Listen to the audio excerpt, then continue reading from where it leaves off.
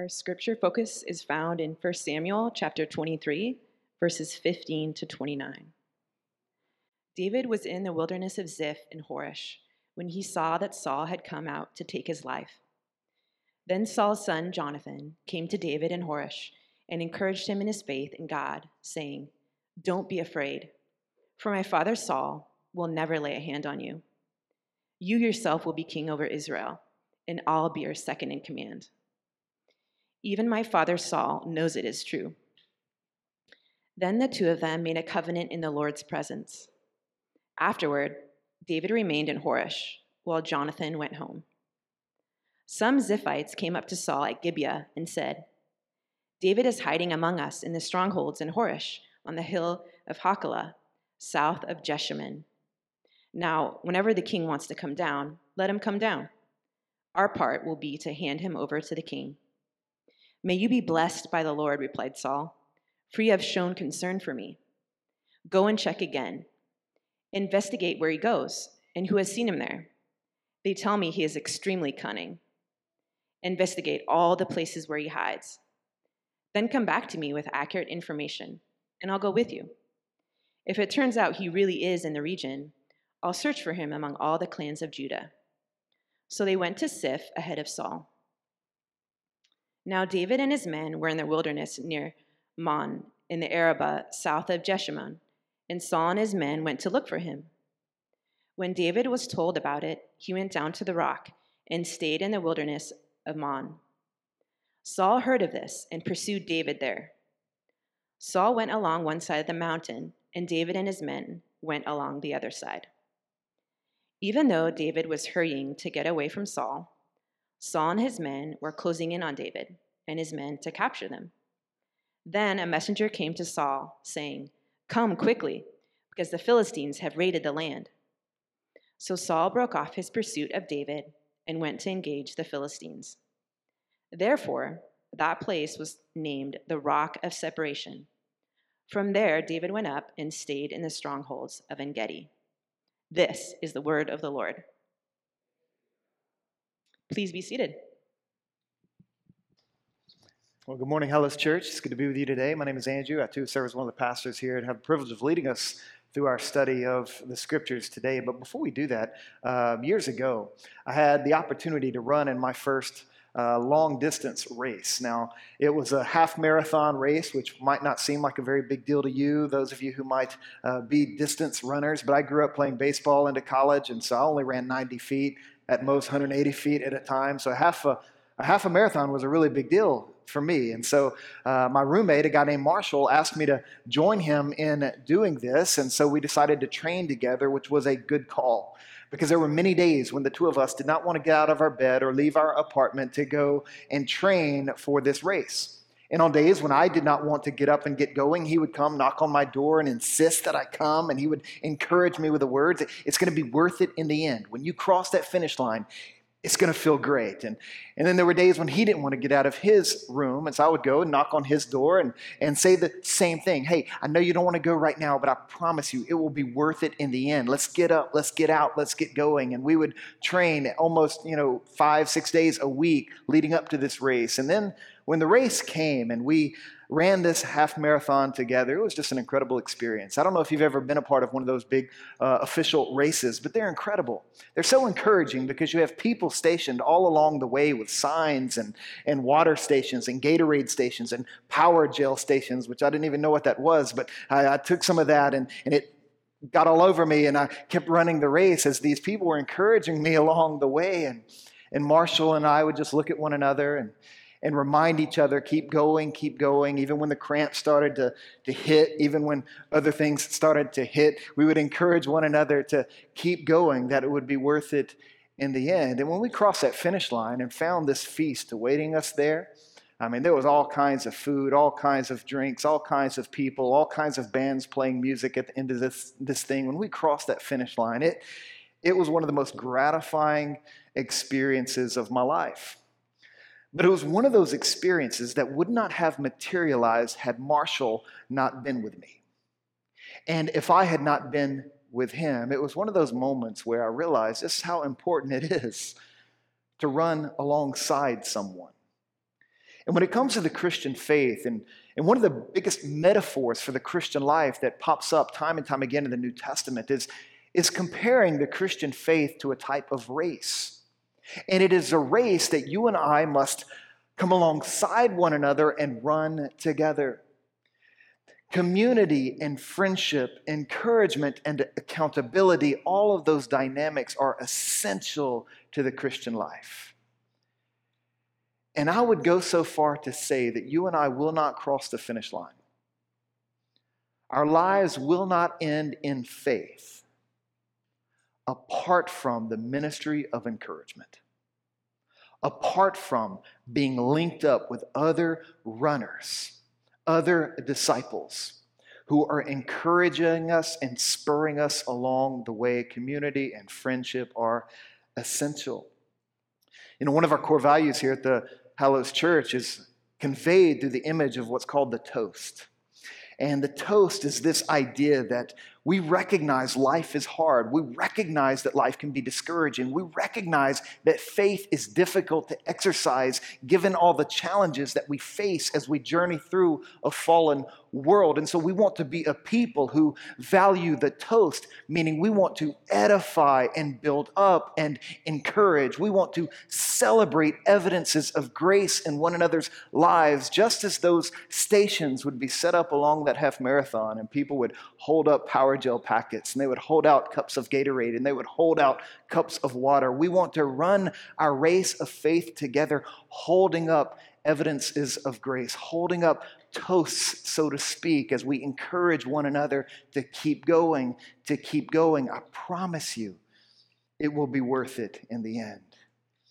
And when you cross the finish line in faith and you step into the presence of Christ in the feast that is awaiting you in the new heavens and the new earth, you will look back on your time spent in this world and you will recognize that every step of faith was worth it.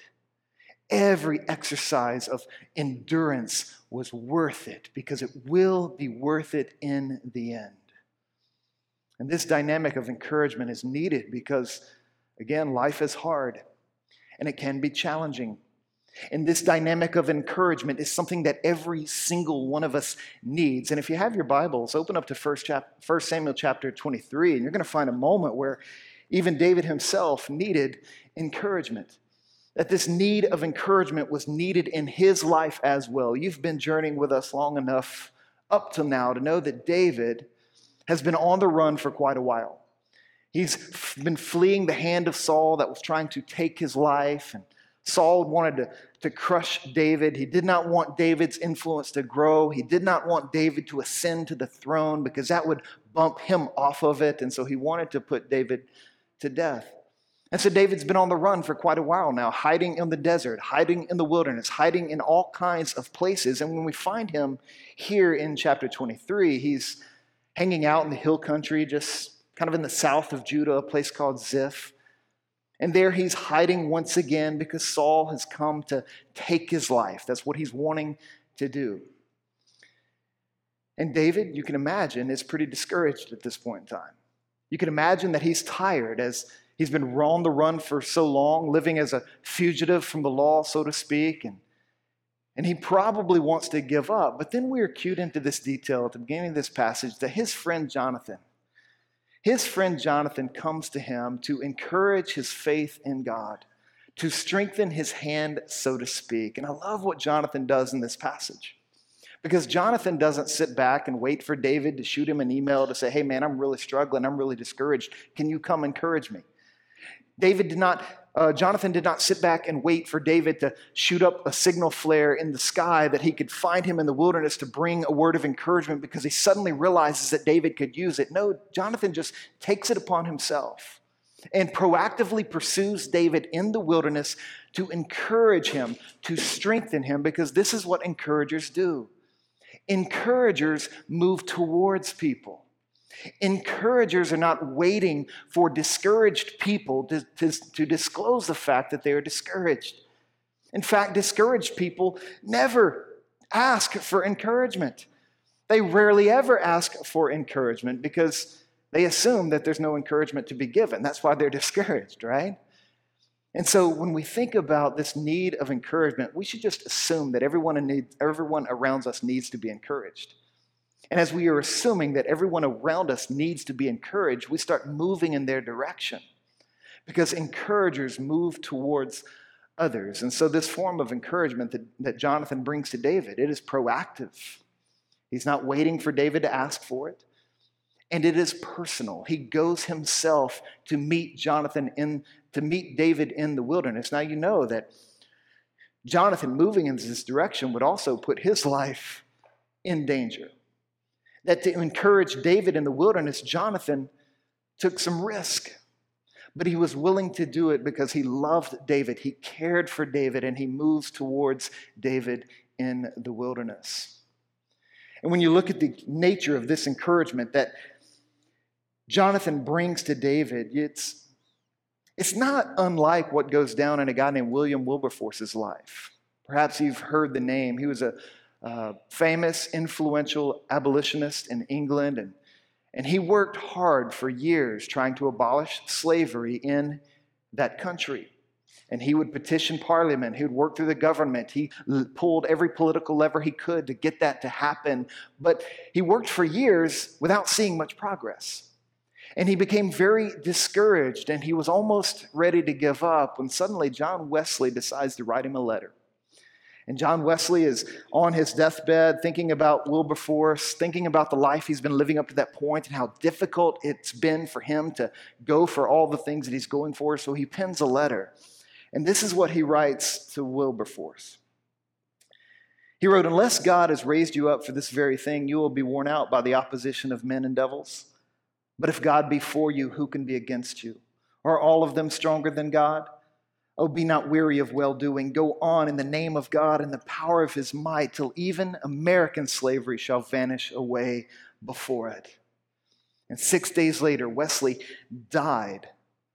But Wilberforce continued to go for 46 years, fighting for that cause, seeking to abolish slavery, not giving up because some wind was put in his sails from a proactive personal friend named John Wesley.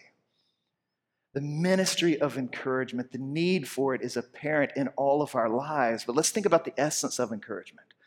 What is the essence of encouragement? When you look at Jonathan's example here, you get a pretty good idea. Because we're told that Jonathan went to David to encourage David's faith in God. Literally translated, that phrase means Jonathan went to strengthen David's hand in God. He went to grab David's hand and to place it in the hand of God. That's what he was trying to do in encouraging him. Now, the word hand pops up at least 7 times in this chapter.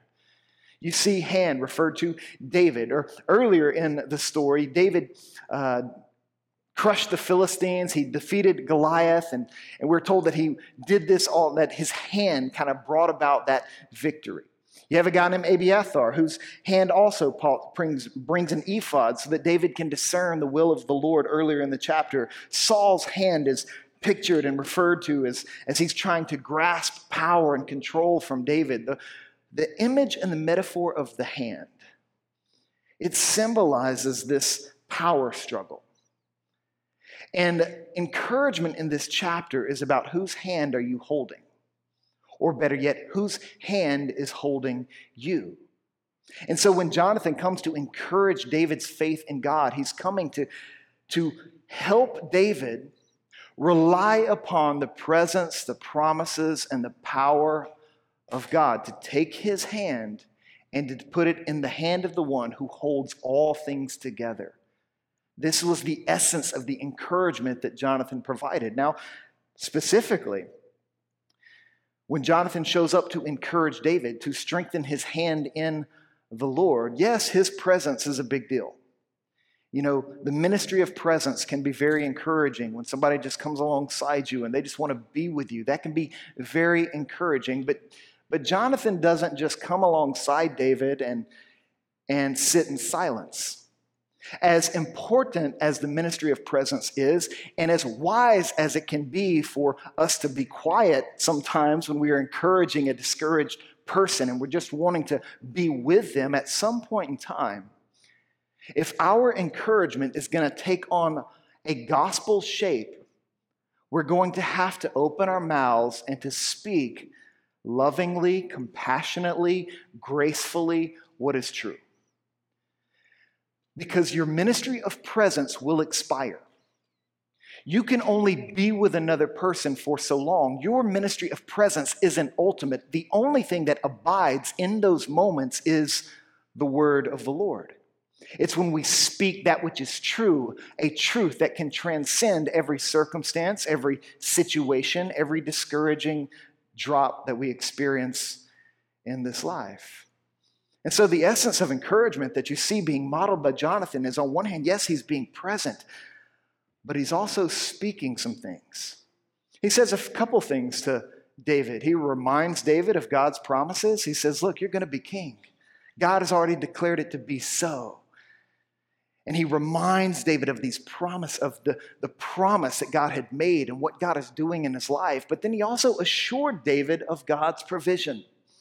He assured David of God's provision, saying, look, not only will you be king, you will also be delivered from Saul's hand. He's not going to get you. He's not going to stop you. He's not going to defeat you. And so you have this incredible ministry of encouragement Jonathan is bringing to David. And it's a type of encouragement that we too want to bring into one another's lives. Yes, we want to be together. We want to be present with one another. We want to weep with those who weep. We want to sit in silence when it's time to be quiet, knowing when to speak and when not to speak. But if our ministry of encouragement is going to be different from CrossFit, we're going to have to speak words. I don't know if you guys have tapped into the exercise culture nowadays, but the exercise culture, whether it be CrossFit, Peloton, Echelon, or whatever the case may be, all of those environments are incredibly positive and incredibly encouraging. It's almost nauseating when you kind of look in, because I don't go do that, when you look in and you hear all the encouraging positive words that are happening there, and it's crazy. But the thing about CrossFit or Peloton and these exercise environments is that everyone is, your hand is not really being put in anybody else's hand. In other words, you're saying, hey, you can do this. You can make it. You're stronger than you think. You're stronger than you realize. You can do this. You can do this. You can do this. And that's the nature of that encouragement. But when it comes to gospel encouragement, when it comes to the ministry of encouragement that we're seeing Jonathan bring into David's life and the types of encouragement that we want to bring into one another's lives, we're not telling each other, look, you can do this.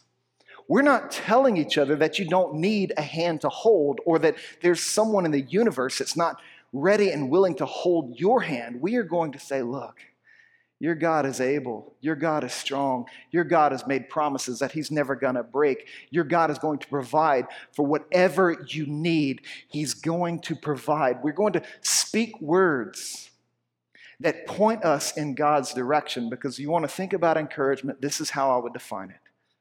Gospel encouragement, biblical encouragement is when we move towards others so that others can move towards God.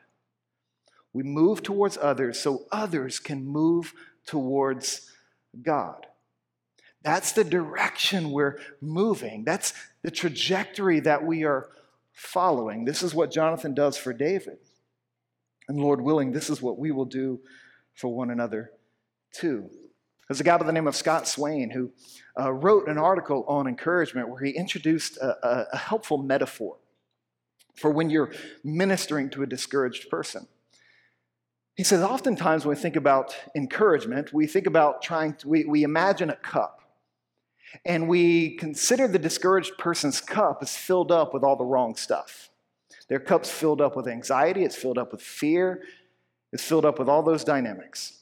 And so our job as an encourager is to come and we have to empty that cup so we can fill it up, with good things, true things, pure things, hopeful things, helpful things. And so this imagery of the cup insists on an emptying process before the refilling can begin.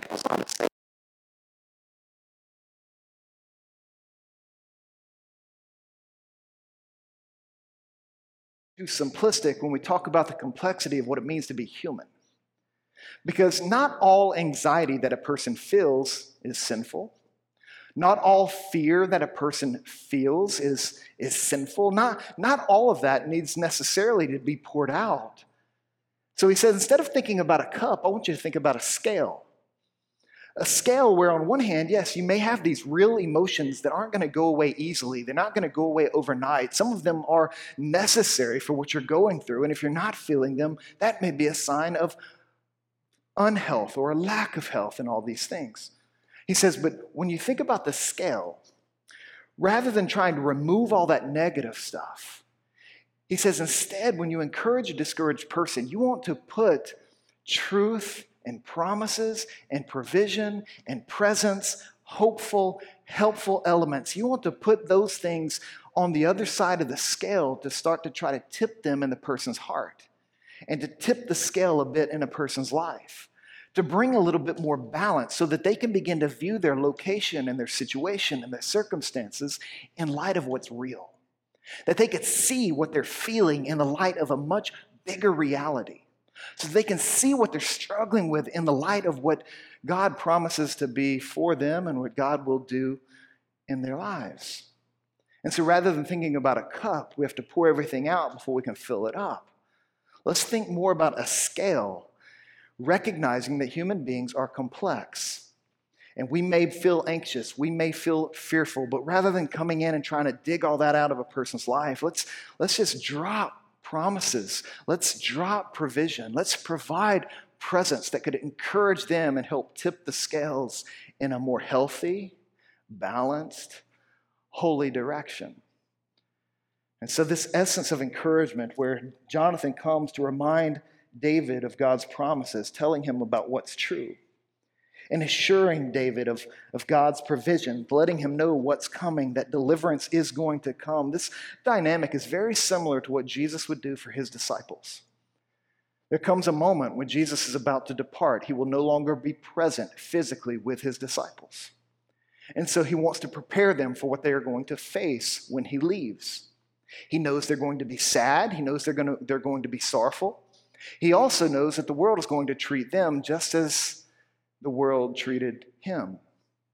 And so in order to prepare the disciples for that transition, what does he do? Well, he drops promises and he provides assurance. He encourages them to abide in his word so that his word could abide in him. Why? Because his word is transcendent. His word is eternal. His word sticks with us even when people aren't able to stick with us. And so he's dropping promises. He's assuring provision. Listen to one example of that coming from John 16. Jesus would say to the disciples, "So you also have sorrow now, but I will see you again. Your hearts will rejoice, and no one will take away your joy from you." Promise and provision. He's dropping these onto the scale of the disciples' lives so that they're not knocked over by the discouragement or the sadness or the sorrow that they're feeling as a result of Jesus' departure. This is why gospel encouragement, again, yes, presence is important, but presence isn't ultimate. Promises are ultimate. God's provision is ultimate. So let's do what's important, but let's always drive to what's ultimate in the ministry of encouragement. And so Jonathan is doing this from David, and as the story continues to unfold in chapter 23, the narrative kind of picks up and starts picking up steam, and things happen relatively quickly. Some folks around Ziph, they're wanting to ingratiate themselves to Saul, perhaps to spare their own lives. And so they're willing to give up David's location. That's pretty discouraging. So they go and they tell Saul they know where he is, and they promise to hand David over to him.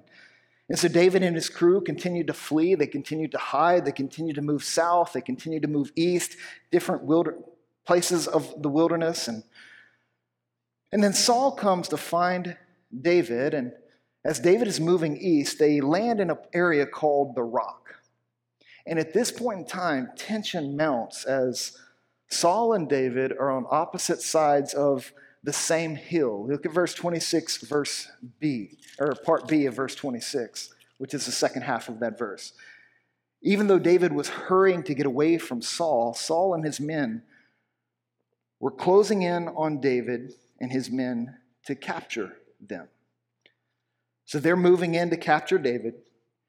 There's a hill separating the two of them. Everything's about to come to a head.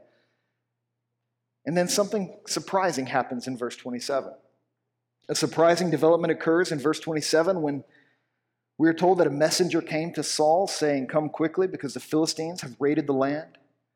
So Saul broke off his pursuit of David and went to engage the Philistines.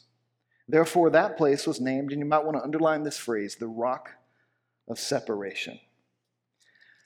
Now, the writers of the Old Testament love to use irony. Irony is a major tool in their literary tool belt, and there's so much irony in this moment.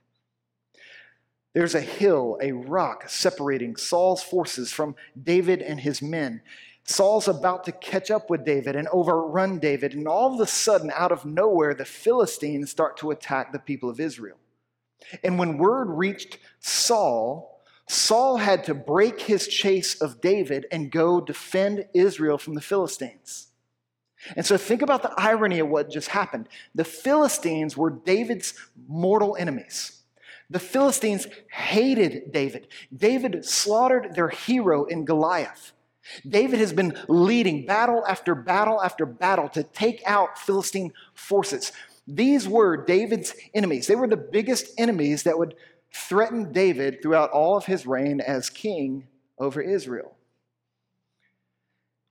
And yet God in his providence, God who is always at work in the world, even when we cannot see his hand, even when we cannot tell exactly, explicitly what is going on, God in his providence moves through a situation where the Philistines, David's enemies, actually become this surprising source of encouragement for David.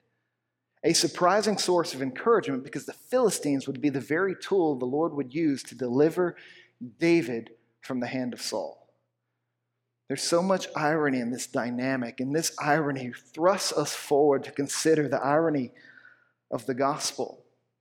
The gospel, the good news of who God is and what God is for his people, all of which that is clearly presented in the person and the work of Jesus. Now, one of the things about 1 Samuel, 1 and 2 Samuel are 2 volumes of one story chronicling all these dynamics in the history of Israel.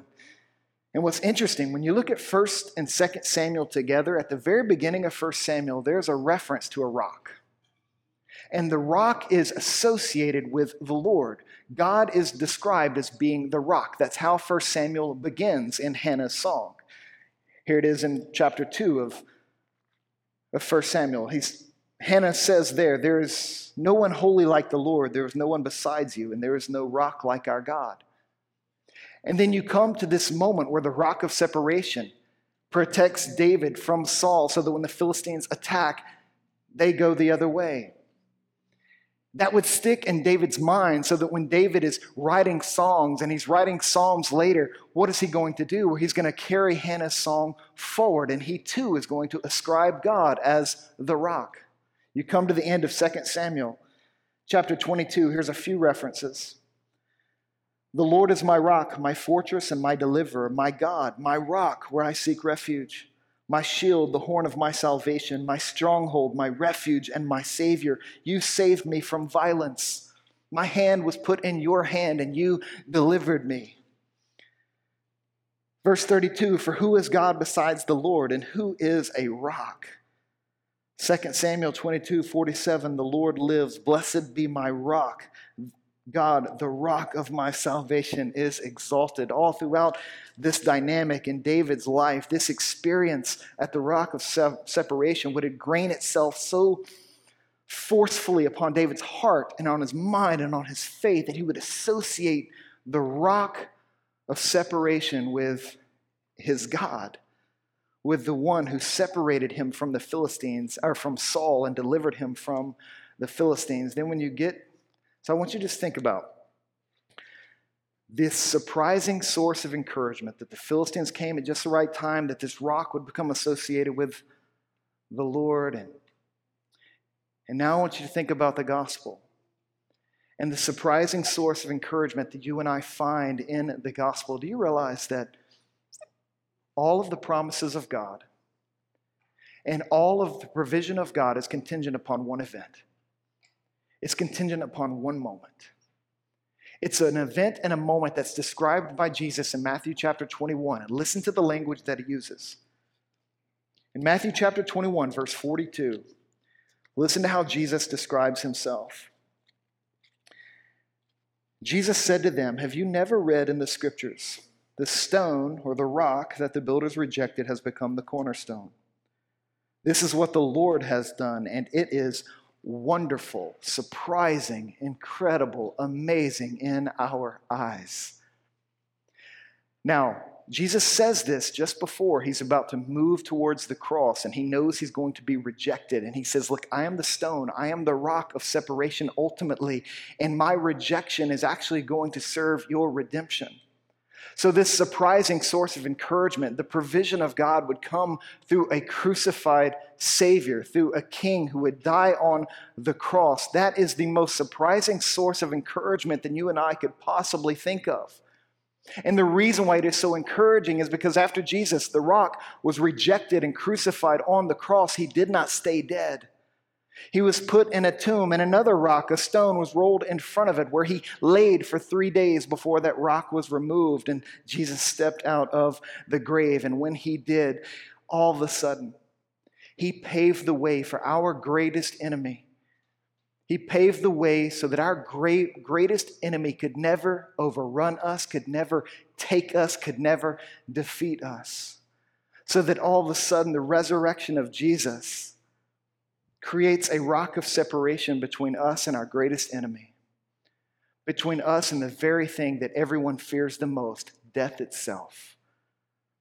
But then I want you to think a little bit further about that dynamic. This surprising source of encouragement for the believer in Jesus, for those who are trusting in Christ. Do you understand that death itself can become an encourager to you? And here's what I mean by that. Death is moving towards everyone. It's coming for us all. But for the believer in Christ, you know what happens when death comes, when death shows up, when death arrives? Death cannot defeat us. The only thing death can do now is encourage us by moving us towards the Lord. Death is now a servant of those who are trusting in the crucified and the resurrected Christ. Death is now an encourager for those who die in faith, because death is ushering us into the presence of the living God, where we will feast and fellowship with him forever and always. So we want encouragement so that we don't pull up from the race of faith before that day comes. We want to endure in the faith, trusting in the gospel, believing that there's this eternal rock of separation between us and our greatest. And this is why Paul would say what he says in 1 Corinthians chapter 15, where he's boasting, he's bragging, he's celebrating the fact that death cannot defeat him or anyone who is with him in Christ. He says in chapter 15, "Death, where is your victory?" Or death has been swallowed up in victory. Where death is your victory, where death is your sting. And then he would go on to say, your sting has been removed. You are now a servant of those who are in Christ. This is why, yes, we may grow anxious and fearful when death approaches, when the diagnosis comes and it's cancer and it's unlikely to be remedied, or when COVID begins to wreak havoc on people's lives and we begin to see its disastrous effects. We may grow fearful, we may grow anxious, but as we are running alongside others who are encouraging us and strengthening us and reminding us, hey, put your hand in the hand of God. Put your hand in the hand of the one who conquers death, who defeats death, the one who separates you from death, the one who makes death your servant and no longer your enemy. That's where you live. And that's how you're able to keep running. That's how you will cross the finish line in the race of faith and step into the feast that is awaiting sinners and sufferers like you and me when all is said and done. Let's pray together. Heavenly Father, would you give us grace to draw encouragement, courage, strength, faith from the reality of Christ crucified and risen. Would you imprint upon our hearts the memory of your promises and the assurance of your provision?